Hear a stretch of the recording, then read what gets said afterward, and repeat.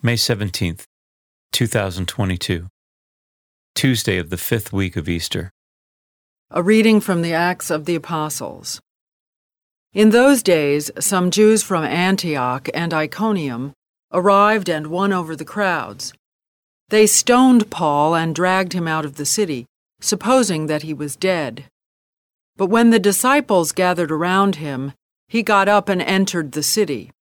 On the following day, he left with Barnabas for Derbe. After they had proclaimed the good news to that city and made a considerable number of disciples, they returned to Lystra and to Iconium and to Antioch. They strengthened the spirits of the disciples and exhorted them to persevere in the faith, saying, "It is necessary for us to undergo many hardships to enter the kingdom of God." They appointed presbyters for them in each church, and with prayer and fasting commended them to the Lord in whom they had put their faith. Then they traveled through Pisidia and reached Pamphylia. After proclaiming the word at Perga, they went down to Attalia. From there they sailed to Antioch, where they had been commended to the grace of God for the work they had now accomplished. And when they arrived, they called the church together and reported what God had done with them, and how he had opened the door of faith to the Gentiles. Then they spent no little time with the disciples. The word of the Lord.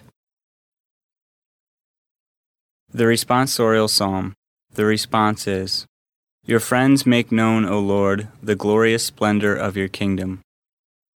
Let all your works give you thanks, O Lord, and let your faithful ones bless you.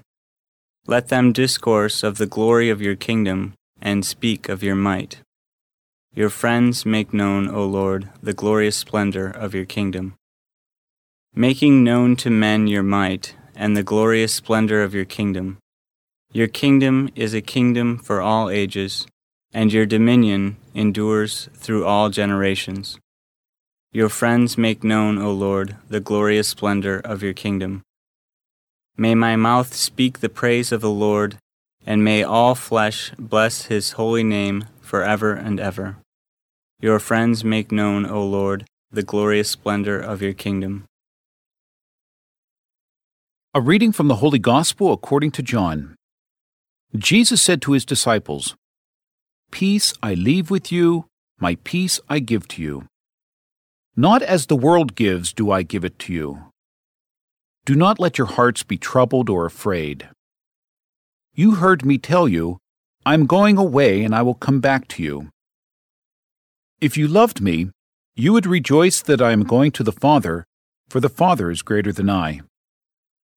And now I have told you this before it happens, so that when it happens you may believe.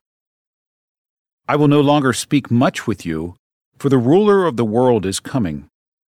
He has no power over me, but the world must know that I love the Father, and that I do just as the Father has commanded me." The Gospel of the Lord.